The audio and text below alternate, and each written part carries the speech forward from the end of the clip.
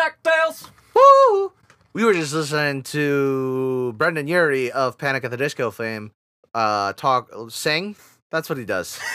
Sing the DuckTales theme song on some late night show I don't give a fuck about. I think it was the Jimmy Fallon one, if anybody wants to watch it. I'm sure you could literally just type in Brendan Urie DuckTales and it would come up. Yeah, and but it was great. I was saying how this is probably the most wholesome thing I've ever seen. Oh god, I'm about to sneeze. No, I'm not. Yes, I am. I haven't decided yet. Yeah, it was pretty great, and Brendan Urie deserves a medal? Give him something. He deserves something. I don't know what it is, but somebody give that man something. Give him something. Like, just be like, I mean, I'm sure several women would give themselves to Brendan Urie. And men, I'd give myself to Brendan Urie. I absolutely would. You absolutely would. Yeah. I'd let you before me. Yeah. I basically am saying I will be his sloppy seconds. Or you can go first. Yeah. Like, I'm saying, that's what I'm saying. But, like, yeah. I think my girlfriend would too. I think, you know how, like, you like, when with couples, you're like, there's that one where you're like, to your opposite, you're like, all right, you can have that one. I think that's the one that she would accept. Oh, yeah, absolutely. I think she'd be like, yeah, okay. Yeah, that makes sense. Like, she's like, yeah, okay. Yeah, that's fine. Yeah, she knows she's not in competition with you and Brendan Urie. It's pretty adorable. And I might go see them. You might. You should. I am thinking about it. That would involve going to a concert in Boston. Right. Which means a lot of social interaction and not being in my bed. But at the same time, it'd be a pretty fucking dope concert. It would be. So I'm thinking about it. I highly recommend. Yeah, I know. That's why. And plus, there's no way in hell you're not gonna be there. Oh yeah. So I don't know. I don't know. Anyway, we are Panic at the Disco. Yes. Our new album is coming out in June. I'm Brendan Urie. I'm not Brendan Urie. No, you're Brendan Urie too. Oh. Because he's the only one. Yeah. I am also Brendan Urie. And today we are talking about Brendan Urie. Yeah. All about Brendan Urie. Yeah, and only about Brendan Urie. Yeah. And a little bit about Brendan Urie. Maybe a little bit of Panic at the Disco. Yeah. But then Brendan Urie. Yeah, and that's more Brendan Urie after that. Fucking fair. In reality, we're Navi Tales. I'm Josh. I'm Nick. And today on March Metal Month, we're going to be talking... Welcome back to the metal.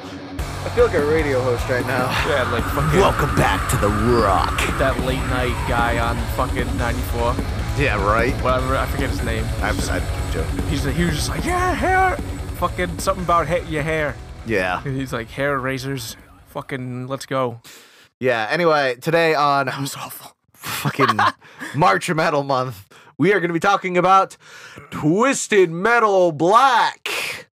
And while not directly related to metal music, the soundtrack's a fucking banger, so let's do it. Yeah, I mean, that's pretty much what we did for Doom. Yeah, the soundtrack's a fucking banger. Basically, this is my Twisted Metal games were my introduction to Rob Zombie, and if that ain't metal, I don't know what fucking is. Yeah. So, I decided to do Twisted Metal Black because it probably has the most story and the most metal story. All the games have story, but this one's pretty fucking metal. That and there was more characters than the 2012 one, in my opinion. So we're going to talk about that. This is going to be a little bit of a different episode. We're not talking about the overarching lore of Twisted Metal, because I think there is. But we're just focusing on Twisted Metal Black, which means we are going to focus on every individual character, their backstories, and their ending that you would get if you experienced the game. Yeah. Which, if you want, I fucking recommend. Either pick it up for PS2 or get real creative and just go buy it off the PlayStation Store. It is literally for PS4 now. Yeah. It's part of their PS2 Legacy collection. So you can pick up, it was I think the first game in it. So you can pick up Twisted Metal Black right now for like $15 on your PS4. And I'm pretty sure it's still split screen. So Probably. That's pretty dope. There's not many games that do that anymore. yeah, I know War of the Monsters, which released I think alongside Twisted Metal Black. For reasons I'll get into in 2 seconds, is split screen. I remember playing on my PS4 with my brother. My brother and I grew up playing War of the Monsters, and it's fucking great. The reason I think they're released alongside each other is you can get Sweet Tooth as a character in War of the Monsters. You can get a giant robotic Sweet Tooth, because War of the Monsters is like a 3D fighting game where you play as like giant monsters in a city. Like Godzilla. Yeah, you play as, well, but like they're all original. By Yeah, original, I mean like you can play as a giant lizard, But he's not. but he's not Godzilla. He's not Godzilla. Wink, wink. You can play as a gorilla, but it's not King Kong. But like it's very 80s, 70s B-movie sci-fi inspired. Yeah, yeah. Hence why I fucking love it. Like you can play as giant ants and stuff. It's just Giant ants. it's just ridiculous. But you can get Sweet Tooth as a character in it, which you could only get for the PS2. You can only get it if you had Twisted Metal Black save data on that memory card. It's one of those. Yeah, it's one of those old games. Now, obviously, it just comes with it Yeah. because there's no memory cards. Yeah. But the Twisted Metal Black and War of the Monsters released alongside each other on the PlayStation Store. But we should probably talk about Twisted Metal Black, not War of the Monsters. Yeah, probably. War of the Monsters, I think, is a game that no one but my brother and I played. That game was a fucking dope game. Probably. It was so fun. Anyway, Twisted Metal Black is set in a fictional town called Midtown. All the stories focus on the perspective of each of the characters. Most of the characters in the game are being held in Blackfield Asylum, which is a mental institution. They then meet a man named Calypso, whom people believe to have the ability to grant anyone's wish. However, the characters will have to win Calypso's Twisted Metal tournament to make their wishes. We're going to walk through each character, their backstories, and their wishes. Hell yeah. So the first character we're going to talk about is Mr. Grimm, which is one of my personal favorites. He isn't my favorite, but he's up there. 1971, 18-year-old Mr. Grimm, real name unknown, and his best friend Benny fought in the Vietnam War. During one nighttime battle, Benny was shot and gravely wounded. Grimm attempted to treat him, but a Vietnamese soldier gets the drop on him, knocks him out, and captures the two.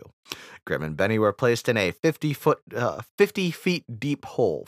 For several days, Benny remained wounded, with Grimm constantly asking for help that wouldn't come.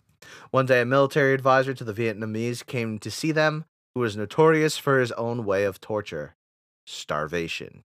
He threw down a knife, telling Grimm if he wants food, he had to make do with what he can find in the hole, implying that Grimm should kill Benny for food.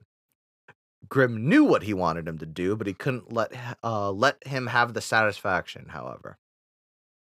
Benny succumbed to his injuries 2 days later and died. Grimm, though hesitant, was left with no other option, began to eat Benny's corpse to survive, thinking Benny would have understood. Grimm then sewed his comrade's skull into a helmet, which he has been wearing since. 2 weeks later, a U.S. platoon of GIs came to free Grimm, but when they tried to remove the helmet, Grimm killed 4 of the soldiers before he was brought down. He was then shipped back to the States and placed in Blackfield Asylum, where he has been stuck for 30 years, suffering from nightmares from that horrific event, waiting for the day he could get revenge. One day, a visitor named Calypso came to invite him to the contest, promising if Grimm won, he could get revenge on the man who destroyed his sanity. Grimm couldn't refuse the offer, so he entered the contest. If Mr. Grimm won the contest, he seized Calypso to claim his prize. A man of his word, Calypso said that it's time for a reunion. Grimm is presented a room where, bound and gagged to a chair, was the advisor, who Grimm claims that, after all these years, looked exactly the same. He didn't recognize Grimm, but Grimm recognized him, seeing him in his nightmares for 30 years.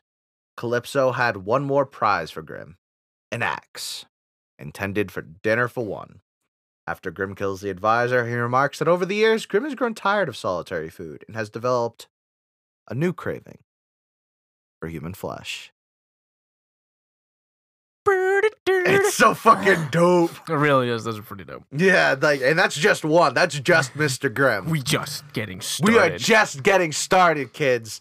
That is just Mr. Grimm, who literally is is always wearing a helmet that is Benny's skull. Yeah, his friend's skull. It's so cool. Which is just fucking insane and dope.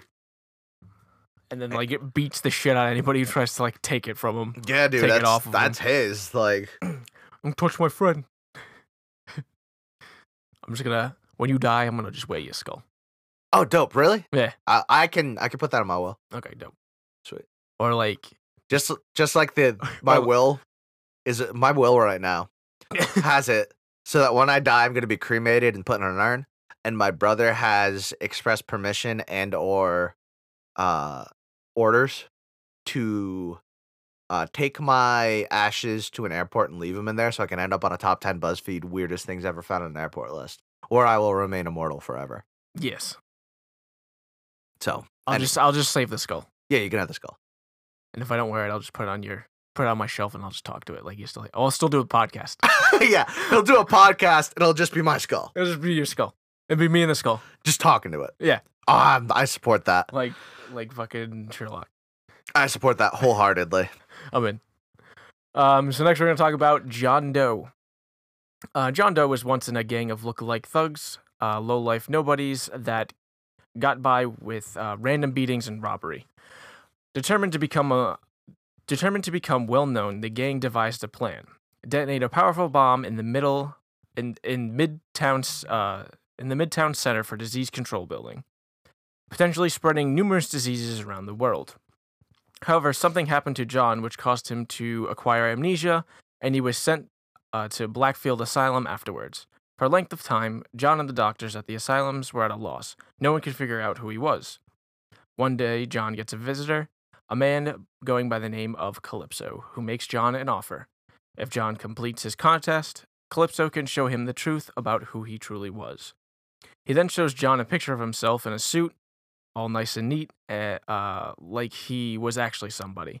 Determined to find out who he is, John enters the contest, tired of spending the rest of his life as a nobody. John went to Calypso to claim his prize, to finally know who he was. Calypso tosses John a wallet containing an ID that reveals John was an undercover FBI agent trying to take down a cult hell-bent on destroying the world. After the cult planted the bomb in the CDC building and left, John rushed back inside to dismantle the bomb, but due to a lack of time and desperation, he threw it outside through a nearby window. The force of the explosion knocked John back against a wall, causing him to black out and lose his memory. John's pride of his heroic actions are soon greeted with horror when he remembers that Calypso is number 2 on the FBI's top 10 most wanted list. Calypso then points a handgun at John, thanks him for participating, and bids him farewell before shooting him multiple times in the chest. In his last dying moments, John remembers that he has a family consisting of a wife and 2 kids. Calypso's a really interesting character. He's really kind of the Freudian deal, where every deal you make, unless it is purely malicious, won't come true. You know what I mean? Yeah. So, like, he fulfilled exactly what Mr. Grimm wanted. Yeah. Exactly. Because Mr. Grimm wanted to kill and eat a man. Right. But John Doe, while he fulfilled his thing, there was, a kind of a negative repercussion to having his wish fulfilled. Yeah, he would have made, like, an FBI agent he pretty much remade an FBI agent. Because he figured out that he was an FBI agent, and yeah, he was on the right side of the law or whatever. Yeah, so Calypso took care of him. Yeah, like that's just what Calypso does. He's a really fucking interesting character, and he comes back. He's in every single Twisted Metal game. Only a certain characters are, Sweet Tooth being one of them, but Calypso is in all of them because it all has to do with Calypso. He is the one in charge of this. This is why you compete in Twisted Metal. Yeah. It's just interesting that, like, he could have just left him and still, like, there wouldn't have been an FBI agent, potentially. Because nobody could really figure it out. But he was like, yeah, you're an FBI agent, and I'm going to kill you. But he could have just left him. But, yeah, like, he fulfills the wish. Right. There's just doesn't always go to plan. Right. And as we'll see later on, it doesn't always go to plan for Calypso either. So this time we have Bloody Mary. Mary is a young man with hopes of having a man of her own. In her childhood, Mary had the courage to tell the boy she liked how she felt about him, but he pushed her in the mud and called her ugly. Mary is a bridesmaid while their friend Kristen is getting married. She tossed the bouquet of flowers to Mary and missed to spite her. Mary then loses her mind as she's not taking her medication. She grabs a razor blade, a razor sharp knife for the wedding cake and stabs Kristen to death. She then dragged her body to one of the dressing rooms and bolted the door. Checking herself in Kristen's dress, she's later sent to Blackfield Asylum, where she remained alone and unloved. Calypso came to visit her, though, inviting her to the contest, which, if Mary won, she gets her true love. Believing a beautiful woman as herself doesn't deserve to be alone, she enters the contest. Mary won the contest. She demanded her prize. When Mary wins the contest, she demands her prize from Calypso, and as promised, he presented her groom. Calypso said that he had to make a few adjustments, where the groom has a large scar on his head. But Mary doesn't mind, as she was what the fuck did I type? Calypso said that he had to make a few adjustments. So the groom has a large scar on his head from it. But Mary doesn't mind, as he was her lover. He carried her in his arms and muttered, "I will never love you." Shocked from those words and enraged that the man isn't her true love, she beats him to death with a club. Mary is determined to find her true lover, even if she has to go through each and every man one at a time. Yeah. One of the less interesting ones, in my opinion, but still, Calypso tried. Yeah. So, and it just like goes to what kind of powers does Calypso have? Like, he obviously performed some sort of brain surgery on this man, trying to make a zombie. Yeah, pretty much. He was able to find that particular FBI agent's wallet after all of this. Like, he was able to get the man who looked like he hadn't aged a day from Mr. Grimm. Like, it's stuff like that. Like, where is the source of Calypso's power? Which is always really interesting. Yeah, what is his resources and stuff like that. Yeah. So next we have Dollface. After college, Dollface worked for a mask maker named Mr. Creel as an assistant. One day, she accidentally spilled coffee on some documents, which infuriated her boss. Enraged, Mr. Krill sealed a mask onto her, nailing the mask onto her face and using an odd-shaped key to make sure that the mask would never come off. He then storms out of his office, leaving her alone.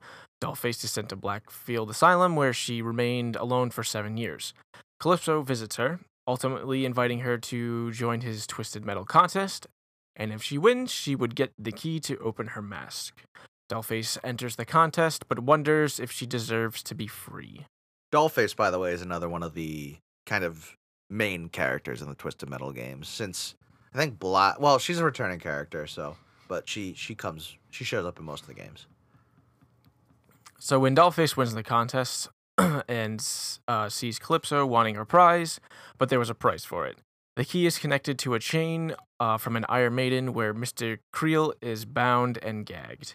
If she took the key, he will die. Without a thought, she nabs the key, which triggers the Iron Maiden to slam shut, killing Mr. Creel. Dollface then discarded the key, not wanting it anymore, having grown fond of her mask over her own face. Knowing that there are other bad people like Mr. Creel, Dollface decided to seek those who do bad stuff to people like her. Just comes a vigilante. Yeah, she's the closest thing these games have to a good guy, I'd say.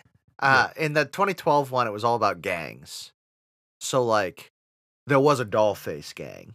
Yeah. Which is pretty fucking cool, because they all had doll faces. Yeah, they all had It's masks. right up there with the clowns. Like, just this crazy group of clowns led by Sweet Tooth. And it's the shit. By the way, I want to read Sweet Tooth because I love him. Yeah. So you can read Raven. Okay. So next we're going to talk about Raven. Raven is a gothic teenager along with her best friend, Beast Boy. No, sorry, wrong one. Different Raven, my bad. Shit, wrong Raven. Wrong gothic teenager. Raven is a gothic teenager along with her best friend, Kelly. One day they were at the pier looking through tarot cards to see if... Tarot, please. The T's silent. The second T is. Oh my god. Don't be disrespectful. Oh my god. Looking through tarot cards to see if a boy who Kelly likes will notice her, as you do. They drew out a death, and they draw out a death card. At that moment, two guys from the school came to the pier and harass Raven and Kelly, calling them witches.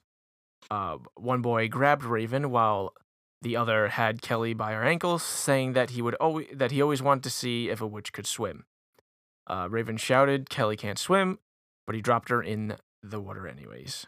Raven couldn't swim either, so there was nothing she could do. The two fled. The two boys fled the scene. Kelly's last words to Raven was that she would go after them and make them pay, and then she ends up drowning.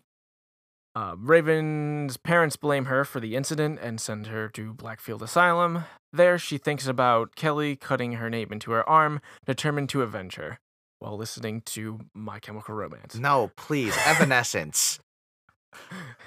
Wake me up inside! You right over there? I'm bleeding. It's fine. Oh my god. I wasn't using that blood. It's cool. Oh my god. You need a band-aid? No, I was just really emo about this. Yeah, you have to take this too seriously. Wake me up inside. I can't wake up. She is visited by Calypso, offering her to join the contest to get revenge. Kelly is her best friend in the world and will do anything to fulfill her wish, so Raven enters the contest. Raven drives a haunted heresy filled with the vengeful souls of the dead that it once carried. Using her powerful voodoo dolls, she has become a hero to the people of Midtown, an urban legend who protects the innocents from the freaks and killers who roam the streets of this cursed city. That was her wish. To be super revenge, to basically be a superhero. Now we got the best character. I love Sweet Tooth.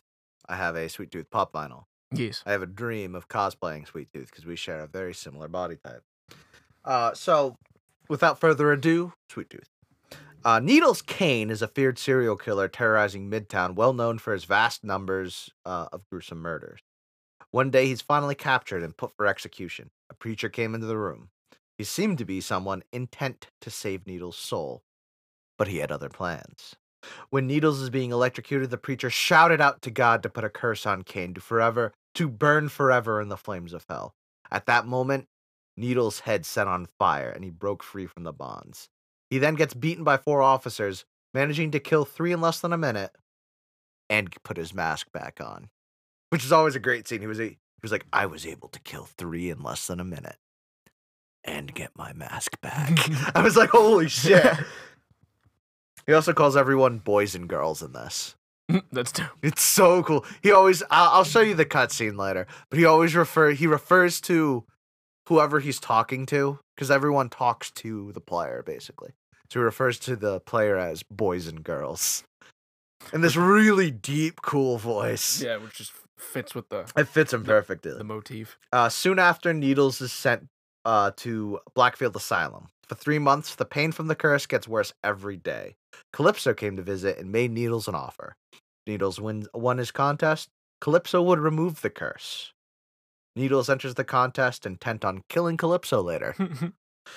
Needles won the contest and asked Calypso to make good on his promise to lift the curse. He gave Needles a vial that holds the blood of the preacher who cursed him on his execution. If he drinks it, the curse will be gone.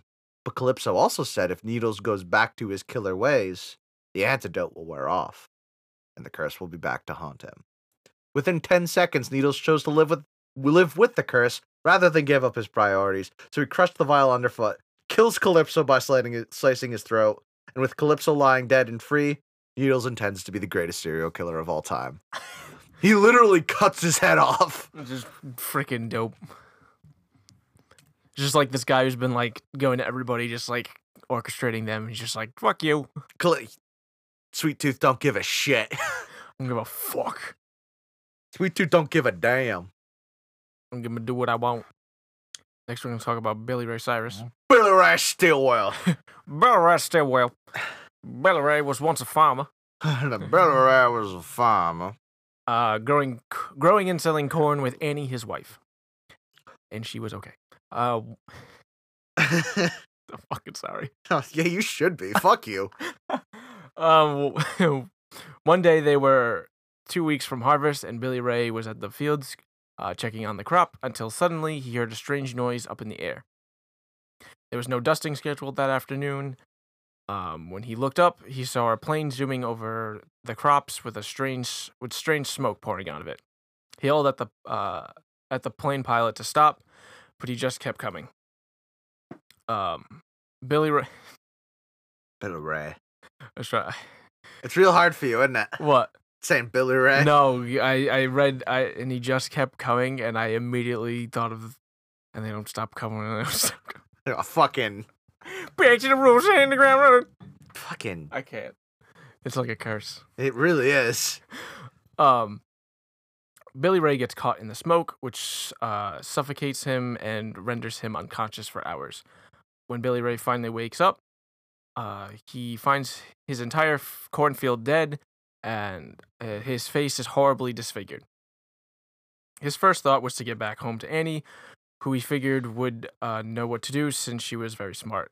But when he returned to his house, he finds her kissing another man who was the pilot of that plane that had poisoned him earlier. He overheard Annie and the pilot laughing and talking about killing Billy Ray and collecting the life insurance from it. Enraged and heartbroken, Billy Ray grabbed the closest thing he could find, a garden hoe. The pilot escaped, but Annie was brutally murdered.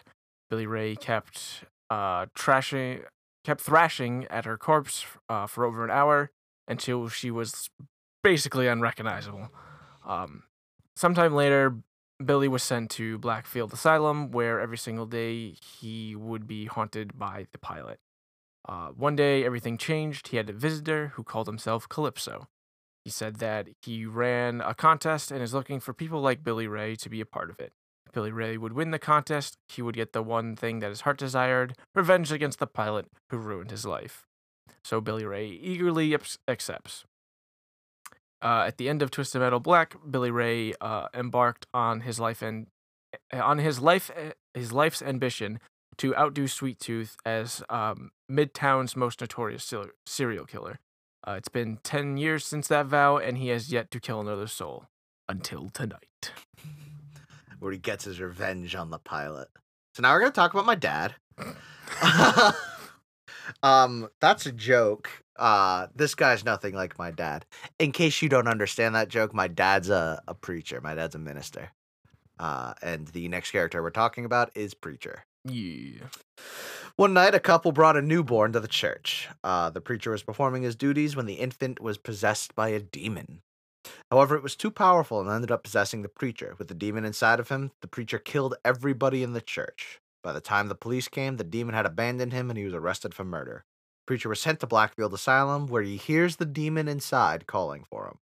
One day, he had a visitor, Calypso, who said he ran a contest, and if the preacher won, he could reveal the truth. Hoping that God would welcome him back, the preacher enters the contest.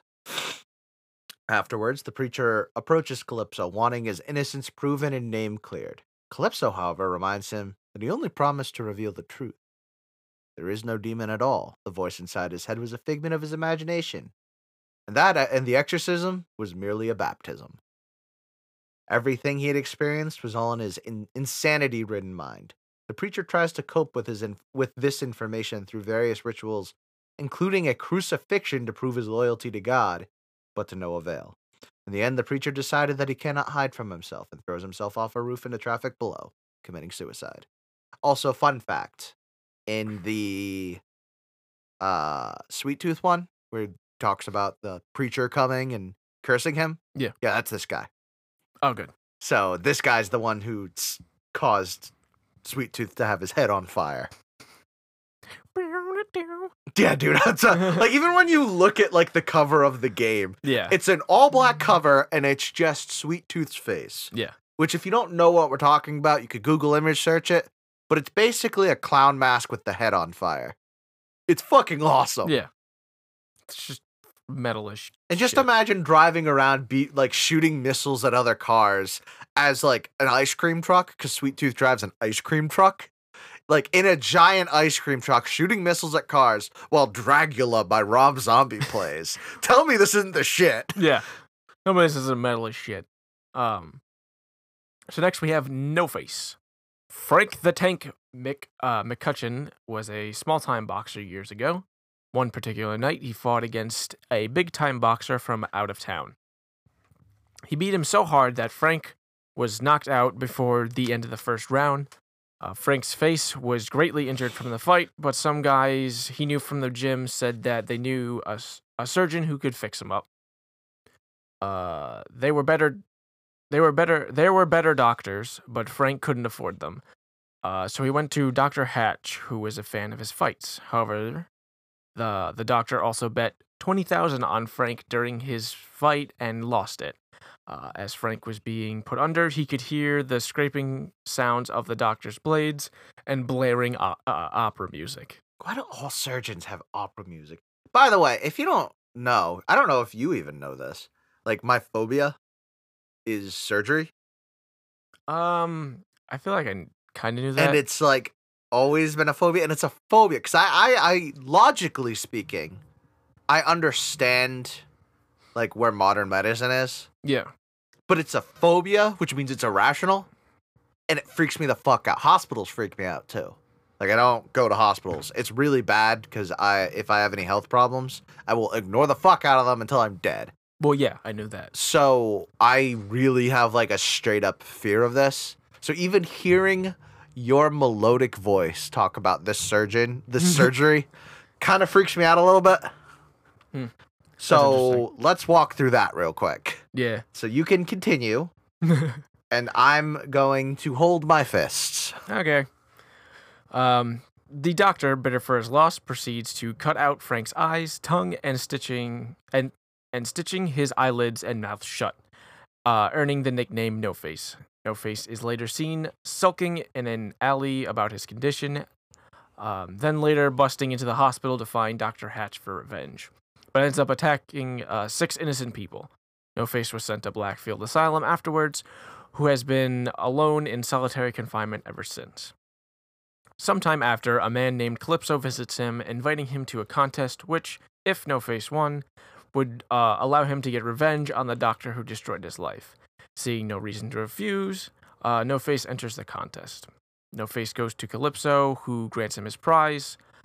He is brought off-screen to a room with the doctor who mutilated him, tied to a punching bag. No Face is given a boxing glove with multiple sharp objects tied to it, fitting him perfectly as if they were meant to be together. No Face then kills the doctor with his new glove and later recollects that it was the first time he ever knocked somebody out with a punch. Yeah.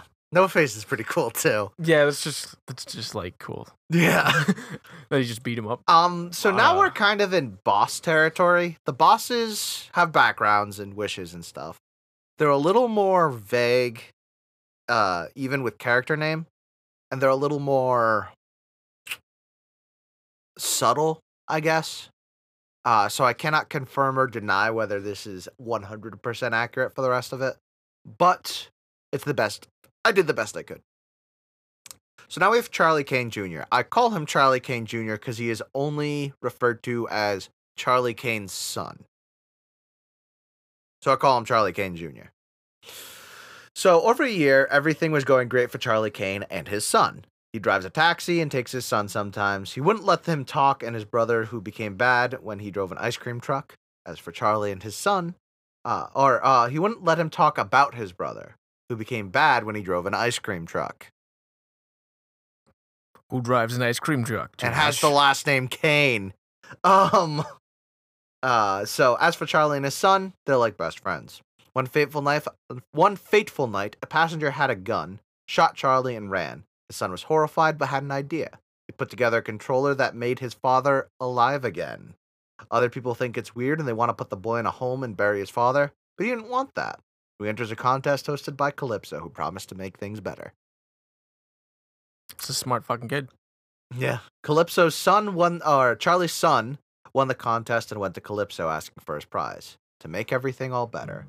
Turns out to be a trick. Calypso destroyed the controller, killing Charlie. His son begged him to come back and even tried to fix the controller, but he was pulled away by Calypso.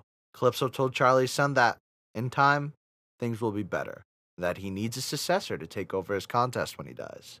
Charlie's other son would have been the perfect choice, but since his younger brother killed him, he was the next best thing, as violence was in his blood.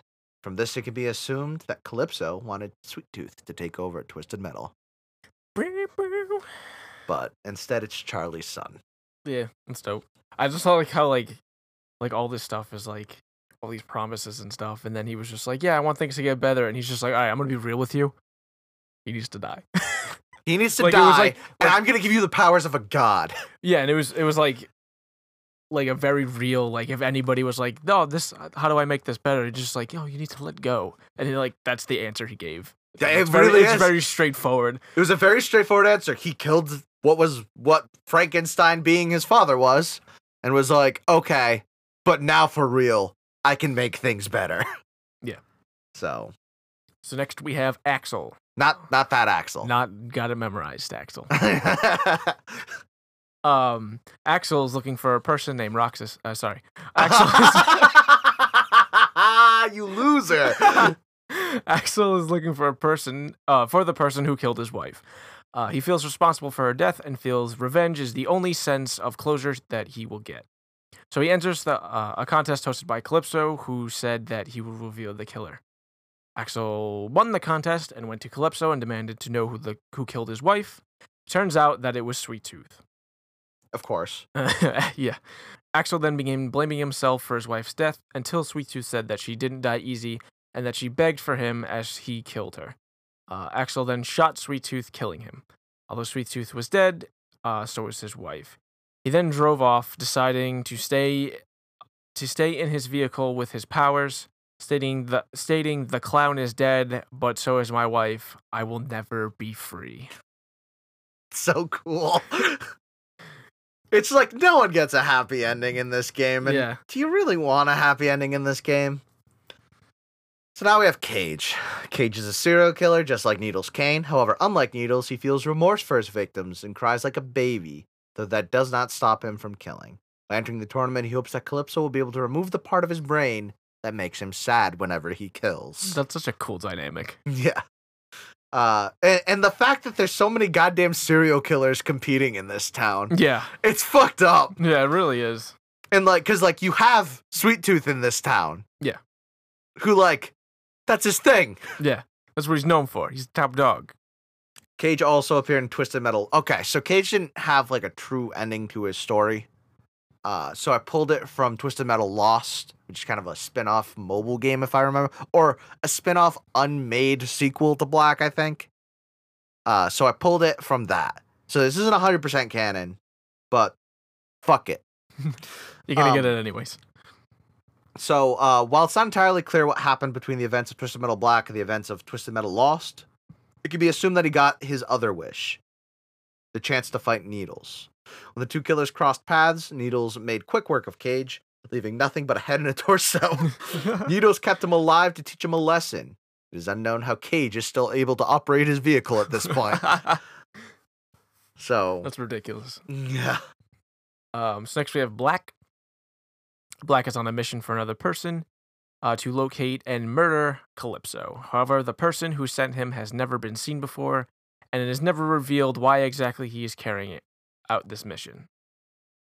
According to the original Twisted Metal, created in the year 1995, in Twisted Metal Black, the entire storyline is darker and is referred to as an alternate universe, in comparison to the other Twisted Metal games. As stated, it is because it is all in Needles Kane's head.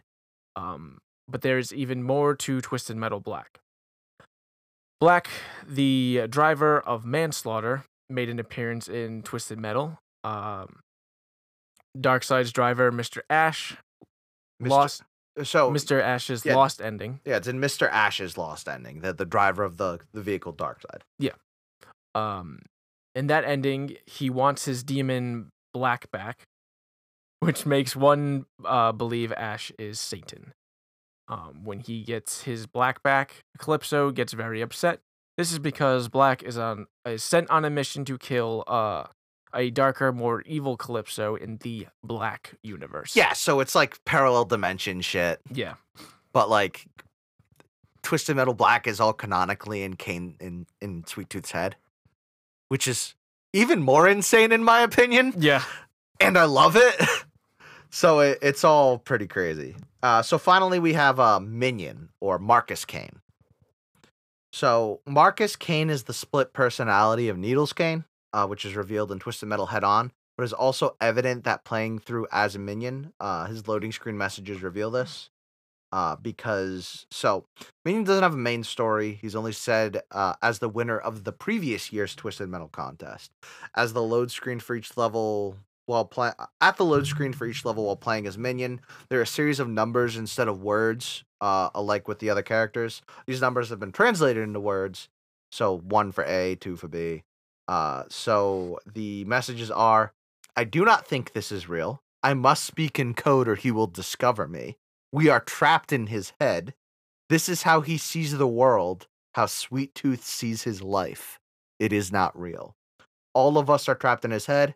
I miss the old colorful world. We will return to our old world one day. In the real world, my name is Marcus Kane. That's awesome. It's so fucking cool. It's just like, we are trapped here. And by colorful world, the original Twisted Metal games were very, very colorful. Yeah. While this one is not so black. much. Yeah. Is a bit more on the black side. Yeah. The game's pretty fucking great. A lot of it has to do with Sweet Tooth. I think it's probably because he's so iconic as a character. Yeah, probably. But he's fucking interesting. The gameplay for Twisted Metal Black, by the way, aged like shit. If you are feeling nostalgic and can still remember how to play, I recommend it because I had fun playing it. But like, I wouldn't recommend you play it because you'll just get mad. Probably. Because it plays like shit. But like, I was still able to do everything and I was still having fun. But like, I lost a lot more than I remember losing. Yeah, yeah. Because like, it's just not responsive and weird. Yeah. But overall, Twisted Metal is a great game with a banger of a soundtrack. Let me see if I can't get the Twisted Metal Black soundtrack real quick. We could just walk through it for a minute, considering this is Metal Month. Yeah, Metal Month. Yep, knew there'd be a playlist. So it's got Paint It Black by the Rolling Stones. Shocking. It's got a bunch of Cold Chamber on it, weirdly enough. The Deftones. It fucking has, like... Hold up. I don't believe that song's on this soundtrack. Fucking, okay, it's on IMDb. Oh? Do you think it'll actually be on there? I mean, I think they do video games on IMDb. Yeah, it's got, like, voice actors and stuff, but not what I'm looking for. What the fuck? It's, like, all the original songs, which is, like, fucking dope. Also dope. But, like, I feel like there's a bunch of other songs in it. I think in, like, a later twist. Have I been lying to myself all this time? Have I had false memories this whole time? Somebody implanted false memories in my brain. I'm fucking triggered. I'm gonna find it. Why doesn't anyone know the Twisted Metal Black song? It's fucking Paint It Black. Okay, I found it. No, these are all the... Oh, these are the licensed tracks. Okay, I got it. So they have California Queen, The Champ by Ghostface Killah. They have Cold Metal by Iggy Pop. They have Crazy by by Willie Nelson. They have Sammy Hagar on there. They got Sepultura on there, which is fucking awesome. More Human Than Human by White Zombie. They have Natural Born Killer by Avenged Sevenfold. That's awesome. Raise the Flag by Airborne. Riding on the Wind by Judas Priest. Straight Outta Compton by NWA. It's a fucking banger of a soundtrack. Yeah, that's pretty dope. Like, it's... And I know that, like, NWA and what is it, Ghostface Killer rap, but like still pretty metal. Just got Avenged Sevenfold straight on the soundtrack. Yeah. It's fucking rad. So it's a really cool kind of game, and I have fond memory. And White Zombie was on it. That's what I was thinking. And I have fond memories of the soundtrack for this game influencing what I was really into at the time. So yeah, it fits perfectly into our metal month. Even the like content is metal as shit. Yeah. So yeah, I'm a big fan of this, but mostly because I like Sweet Tooth as a character. Something about that clown mask. The fact that it isn't his face and it's a mask kind of is what does it for me. Yeah. He's not like a third-rate Joker. Right. In my opinion. He's like much more straightforward and less finesse than a Joker. He's more of a serial killer. Yeah. He's more of a John Wayne Gacy, if you will. If you understand that reference, I love you. So, like we like to end every episode. Nick, what you been playing, bruh? I have been playing some Monster Hunter World. Chugging right along with that. I've been actually trying to get a new armor set, which means a lot of farming of the same monster if you want a particular set. Fucking noticed that. And I'm in high rank, so I need a specific item. I need one specific thing that drops, but like it's like the rarest thing that monster drops, and I literally have everything else, but I can't get this to drop. Farm. So I've been doing that. I think they just dropped a new monster in the game. I haven't fought it yet, but I'm pretty sure they just added new monsters to the game, which is dope. And then I've been playing some Kirby Star Allies, and goddamn do I love this game. It makes me so happy inside. So fucking good. I beat the main campaign. I am not that far in the main campaign. I beat the main campaign, and then after you beat it, it unlocks like one more bonus level. It unlocks a spot to get every ability. Oh, like nice. Like a gallery. Yeah. And then most Kirby games have a gallery. Yeah, and then it unlocks one more level, and there's a very nice throwback that made my heart happy. Don't tell me. The game's pretty new, so I'm not gonna spoil it for you or anybody listening. But it made my heart happy. Yeah, I have been playing the same games, but a lot less. I picked up Monster Hunter World and Kirby on when I got paid. So I've been playing those. I'm not super far in Monster Hunter, but I'm also not super far in Kirby. I've been doing other shit. But they're both great. I freaked the freak out when I made a Palico. Oh, yeah. I forgot that was a thing. Yeah. So I have a cat buddy named Sofa. And I don't regret my life decisions. And I'm really excited about it. Yeah. You picked the long blade, right? I picked no. Fuck. What did I pick? Yes. That's like the pole arm, right? Where like it's like a really long handle with a really long blade on the end. Is it a skinny blade? Yeah. Okay, yeah. I think it's the long blade. Yeah, I think it's the long blade too. I fuck with it. Yeah. It's I've been using dual blades. I think I'm gonna when I play with you, because I'll probably you'll have to host, so I'll be regs down. I'll probably start a new weapon so I can start working through that new weapon tree, and I'm probably gonna pick the charge blade. Okay. Which is dope. If you don't know what it is, it's a sword and a shield, but it's different from the actual sword and shield. So you attack with the sword and shield form, and you store up energy, and then you combine. The shield goes on top of the sword, and it becomes a giant axe, and you just swing it, and you fucking like dish out like electricity power. And it's fucking dope. I saw stuff like that, and I saw like there was like a gun blade in it, and I was just like, I could go be Squall. Yeah.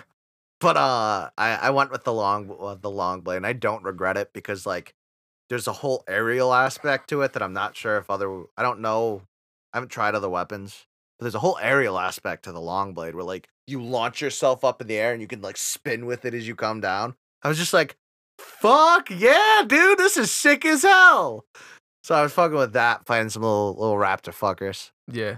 And I freaked out when at the very beginning of the game, this isn't a spoiler because it's the very beginning of the game. When you're going to the gate of the base Yeah. and that thing attacks your friends, Yeah. and then the giant one comes and just throws against the wall. I'm like, this is the most Jurassic Park I think a game's ever been. Pretty much. It was like the giant T-Rex looking one just grabs it and slams it. You gotta like run through its legs. I was just like, this is awesome. So that made me happy. It's a little bit like anime for me, but I'm over it. It's yeah, it is in like the cutscenes, but there's not that much of it. Yeah, and the gameplay is fucking worth it. Yeah, you're mostly in the gameplay like hunting monsters, and there's not that. That's my thing. I don't like when games are like really anime.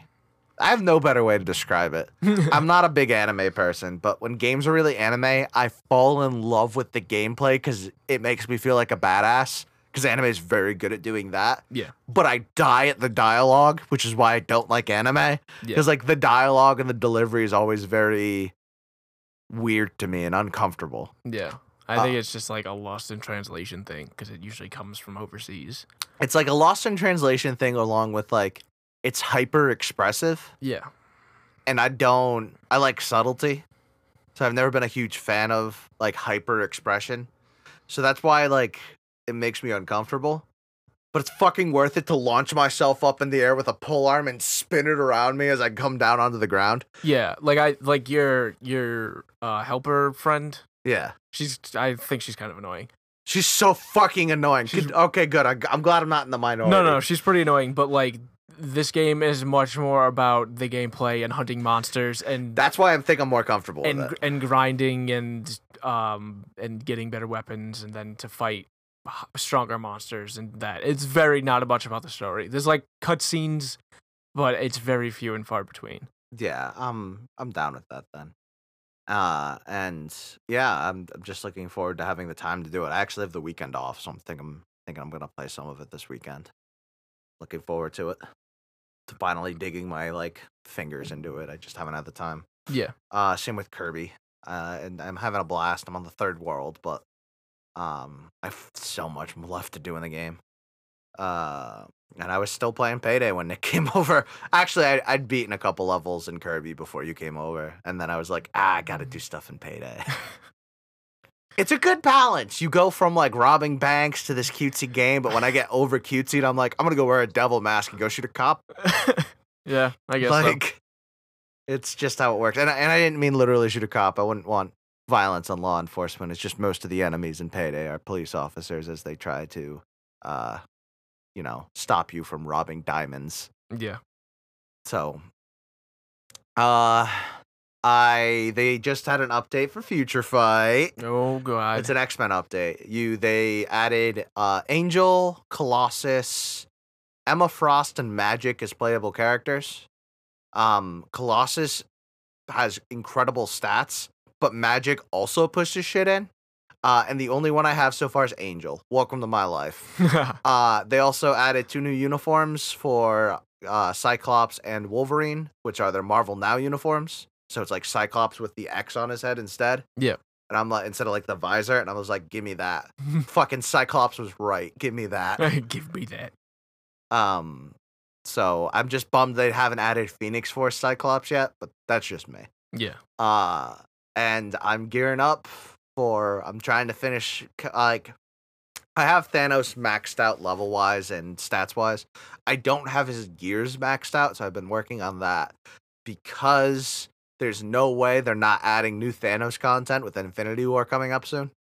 Like that, I will probably be the next update for this game. Yeah, Infinity probably. War. So I'm going to finish. I want to get Thanos capped out so that when the new stuff comes out for him, probably a new uniform, I can get that and then instantly have a really good Thanos. But that's just kind of what I've been doing with that. And it still has me by the balls. The game's great. And then in D&D Corner. Oh yeah, Let me open up my journal. Oh, look at my notes. Let me get my notes. I feel like we didn't do a whole lot last session. We just fought a lot. We fought a lot last session. where was I? So at the end of the session beforehand, Nick had gotten a letter.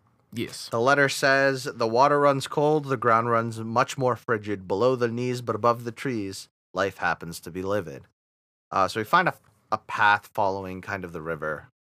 And as we follow this path, we end up going up the mountainside a little bit and finding a pile of bodies, which were the bodies we were looking for in our campaign, the bodies of the soldiers we were following.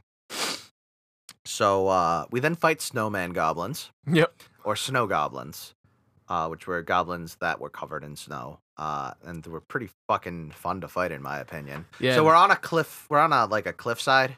Yeah. And so we fought 10 of them, which is a lot. Yeah, we fought 10 and a leader. We fought 10 and a leader, but we found a way to push like 5 of them off the cliff's edge. Yeah, because one of them, there was like half of them were on like, let's say like the left side. They were up high. Yeah. And the other ones were like on our level, but there was also a cliff. So it was like a staircase type situation. So yeah, we figured out how to like our Dragonborn like pushed half of them off the cliff. I drop kicked one off a cliff, and then like hit it. It was still alive when it fell. So it was still alive when it fell. So I hit it with my boomerang and just fucking I critted it. It was awesome. It was dope. But meanwhile, our rogue decided that she didn't want to fight with us and would rather push the bodies off the cliff to make sure they're safe, even though like we didn't have to do that. We were like, you should probably be fighting with us. Anyway, she did that. So our dungeon master got mad and made 3 wolves attack her, so she had to solo fight those. Yeah. I took a picture and I threw it up on my personal Instagram of our DM just exhausted at the end of yesterday. Oh my god, we were pissing him so off so much. We kept hitting crits. We kept getting crits. We kept getting high rolls for like just everything. I think the lowest Casey got was like a 17. Like it was wild. We got the highest rolls on everything. It was like, well, because when we first get up to the thing and the goblins show up, my character speaks goblin, so I try to like communicate with the leader. And I was like, hey, can we just like can we just not and just take these bodies and leave? And the goblin was just like, no, these are mine. So like I was just like, I had enough of this shit. I'm pretty sure I critted him like immediately. You critted him and then Megan killed him. Yeah, he was dead in 2 turns. Like I didn't even get to fight the leader. When we rolled for initiative, it was me and then Megan. And I was sick of the, like, we weren't getting anywhere, like, communicating. And the DM's like, hey, if you attack, you're probably going to piss a lot of these goblins off. I was like, fuck it. So I critted him. He was pretty much dead. Megan had second turn, and then she died. And she rolled good, too. And they killed him so fast, the dungeon master goes, well, you've just scared all the goblins here, so you guys are going to get, like... advantage. We're going to get advantage overall. So we went twice before the goblins got to attack because they were scared shitless. Yeah, because we fucked up. And in that meantime, we killed 5 of them. We literally killed 5 goblins and the leader before any goblins could attack. It was so crazy. I never roll crits. It's my life. I don't think in our entire last session I was able to attack anything. No.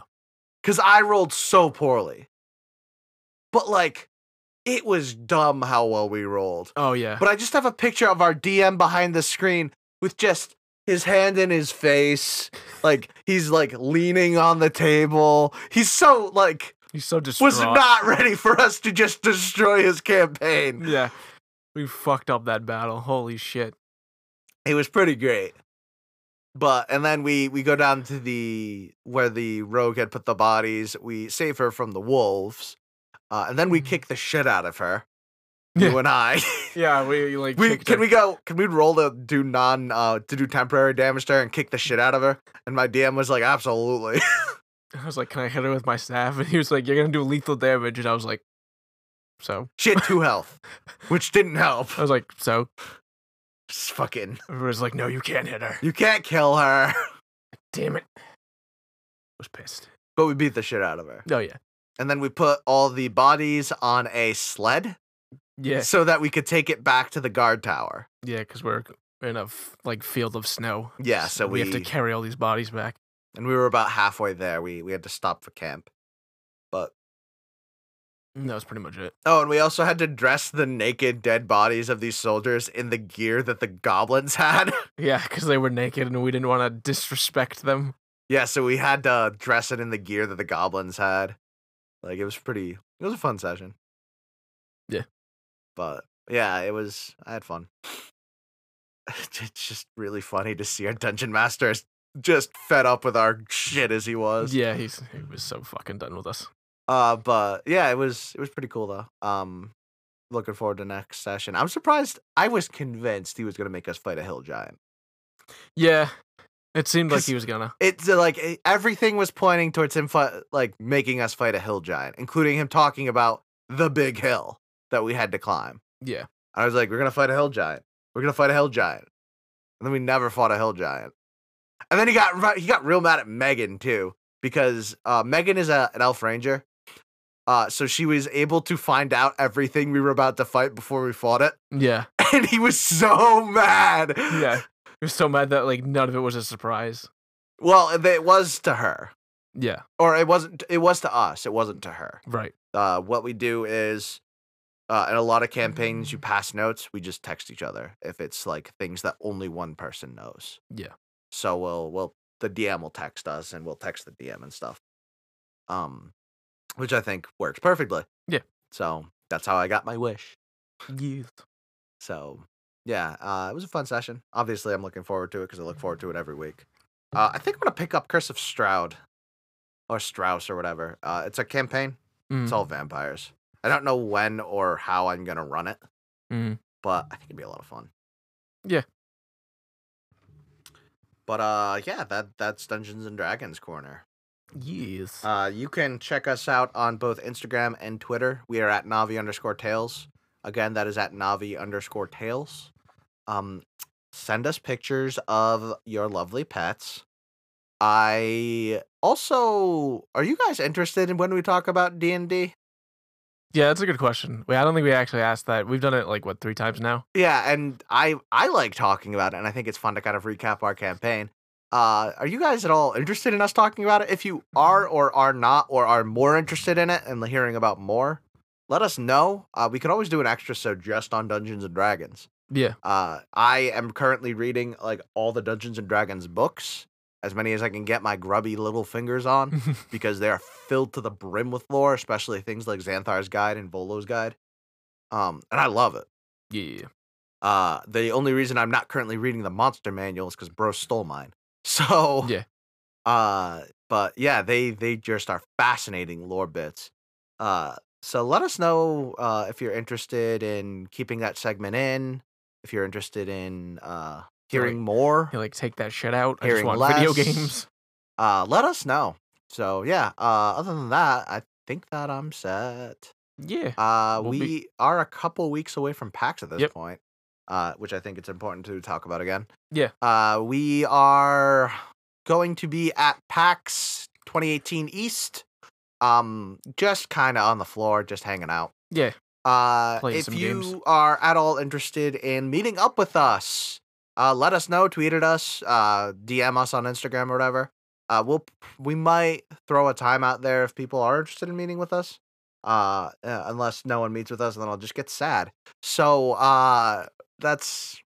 we'll figure it out. Yeah, if not, we'll 100% be doing an extra sode on PAX East. Yeah, we are going to be doing an extra sode on PAX East. So our time there, so yeah, if you can live vicariously through us. Yeah, and my social fucking things that I do in them in large social experiment things, where I just tell everyone that I wish I was dead. Yeah, you freaked that lady out last year.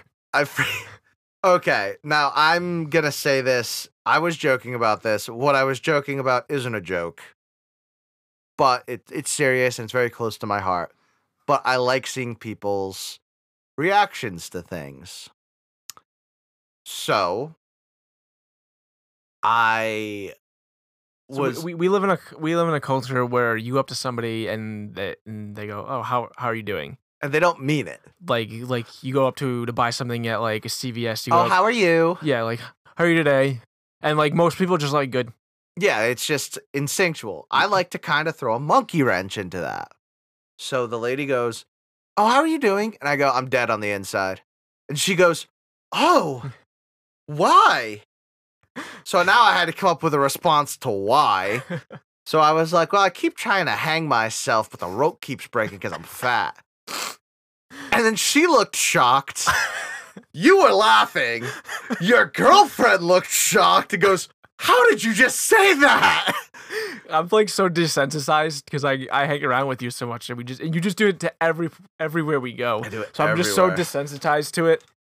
So I was just laughing. Nice, you almost got that. Yeah, That's your I was cat. just laughing my ass off when he said it, and everybody else like around that heard it was just like, "What the fuck?" Yeah, Eeyore was just laughing. Like, it was just fun.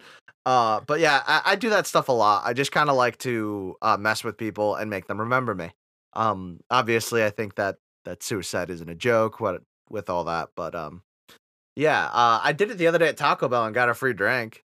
I remember that. I remember you telling me that. I was at Taco Bell and I'm like leaning out the drive-through window. I'm exhausted at this point. I was just picking up food because I hadn't eaten all day and I was just so tired. So I'm leaning out the window and the guy goes, "How are you?" And I'm like, dead on the inside. So then I pull up to the thing. He goes, "Do you want a drink?" I was like, I didn't order one. He goes, No. Do you want a drink?" I was like, "Oh yeah, sure." Like, "What do you want?" "Baja Blast," because I'm at the fucking Taco Bell. Yeah. And then he hands it to me and he goes, "I hope your day gets better." And I was like, "Fuck yeah, dude. I got a free drink from Taco Bell." A free Baja Blast. For saying something I say all the time. So, Oh my god.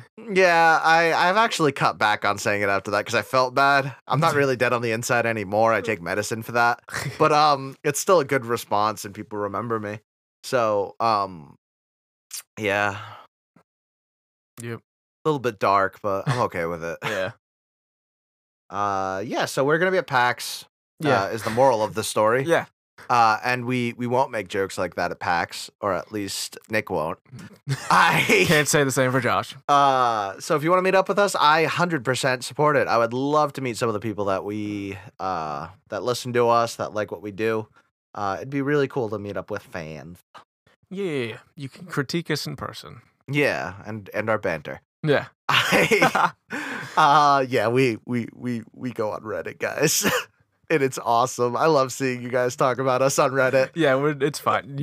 It's fine. We love you all. Yeah, it's really great. I get really excited. It's just like I do a lot of the promotional stuff, so obviously I go on Reddit because it's a good place. The our podcast subreddit is a good place to look for podcasts. There's a lot of people. If you're actually looking for podcasts to listen to, it's a good place to go and ask. Yeah, absolutely. You can literally just ask, like, if you want something specific, you can be, "Hey, I'm looking for history podcasts," and a bunch of people will chime in. And just say the dollop. So Nick's a whore, so he goes there all the time. And when people are asking for podcasts like this one, he posts something about it. But he hasn't had to recently because there's people on the subreddit that are posting about our podcast. And I want to say I appreciate the heck out of you. It's so fucking awesome, guys. It warms my little heart. He screenshots it and sends it to me because I'm ignorant as fuck. And I literally get so happy and tell all my friends every time you guys are talking about us. I get really excited. Yeah, the same with the iTunes reviews. Yeah, I get really Shout out to all of you. We really appreciate the input and we really appreciate your kind words and your respect towards us. I really can't say. I'm like, you can't even see it because this is an audio medium, but I'm just geeking out right now. Like, it's just so cool. He's blushing. So yeah, we appreciate you, and we'd love to see you all in person. Yes. But we'll post more shit on social media as the time comes. Yeah. So until then, we will see you next time. Goodbye. Love you.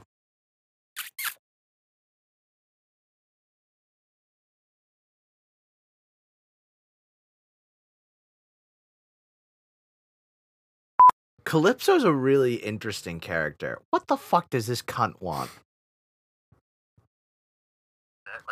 Yes. Machines. Hey, dude. Yes.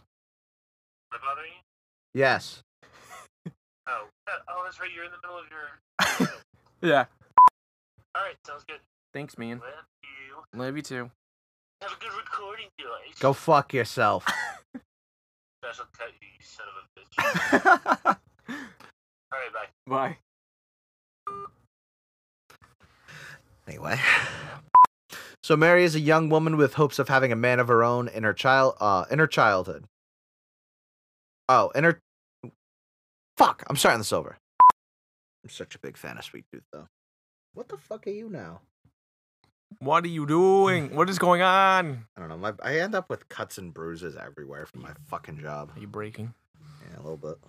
Don't do manual labor, kids. So Black is on a mission for another person to locate and murder Calypso. However, the person who sent him has never before been seen. This is just Black. Did I do Black twice? Yep. Fuck me with a rake.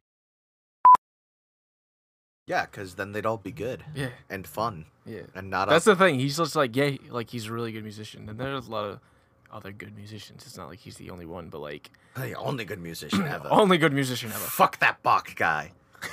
Bach. I don't fucking know him. But like, get to the back line.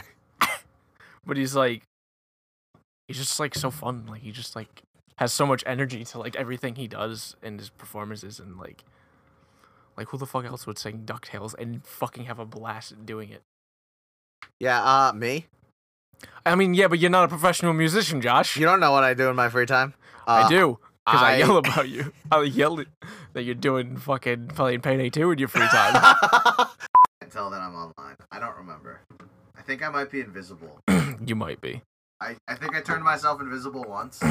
And never. And just never turned it back on. Yeah, I was literally on all day playing Monster Hunter. Because I played the tutorial first mission for Monster Hunter. I was like, wow, this is really fun. But I have to go do other shit. That's not as important. That's not Monster Hunter. So I went and did my other shit, and then I was like, I'm gonna play some Payday. So then I played some Payday, and you immediately text me. I was like, bitch, I've been playing Monster Hunter. I made my Palico, and I love him. I named him Sofa. And when he fell off the ship at the beginning, I got legitimately depressed. Legitimately. Yeah, the Palicos are adorable. Yeah, I want 12. I want 12 Palicos, please. And then there's the really cool looking one with the scar on his face that cooks you food. Yeah. I'm just like, I want to go into battle with this guy. Oh, fuck me. Oh my god, Josh. Can we start this recording over? Hello. Okay. You have no idea how close I came to on Friday to buying an Infinity Gauntlet. Because last Friday they released the new Infinity War trailer, which I watched the shit out of. I probably did not watch the shit out of it. I got real hyped about it. And I went, I need to go get an Infinity Gauntlet. And then I didn't drop $100 on it, instead bought video games. But I mean, it's a fair trade-off. Yeah, I bought 2 games. But I still... And a backpack that I haven't got yet. Oh, yeah. The one you showed me. I'm so fucking excited. I'm so fucking ready. But I didn't buy an Infinity Gauntlet. So one day, yeah, absolutely. I will own an Infinity Gauntlet, and I will move everything in that shelf, the far shelf, down all the way, and then put the Infinity Gauntlet where the Witcher stuff is. Yeah, that'd be dope. So very dope.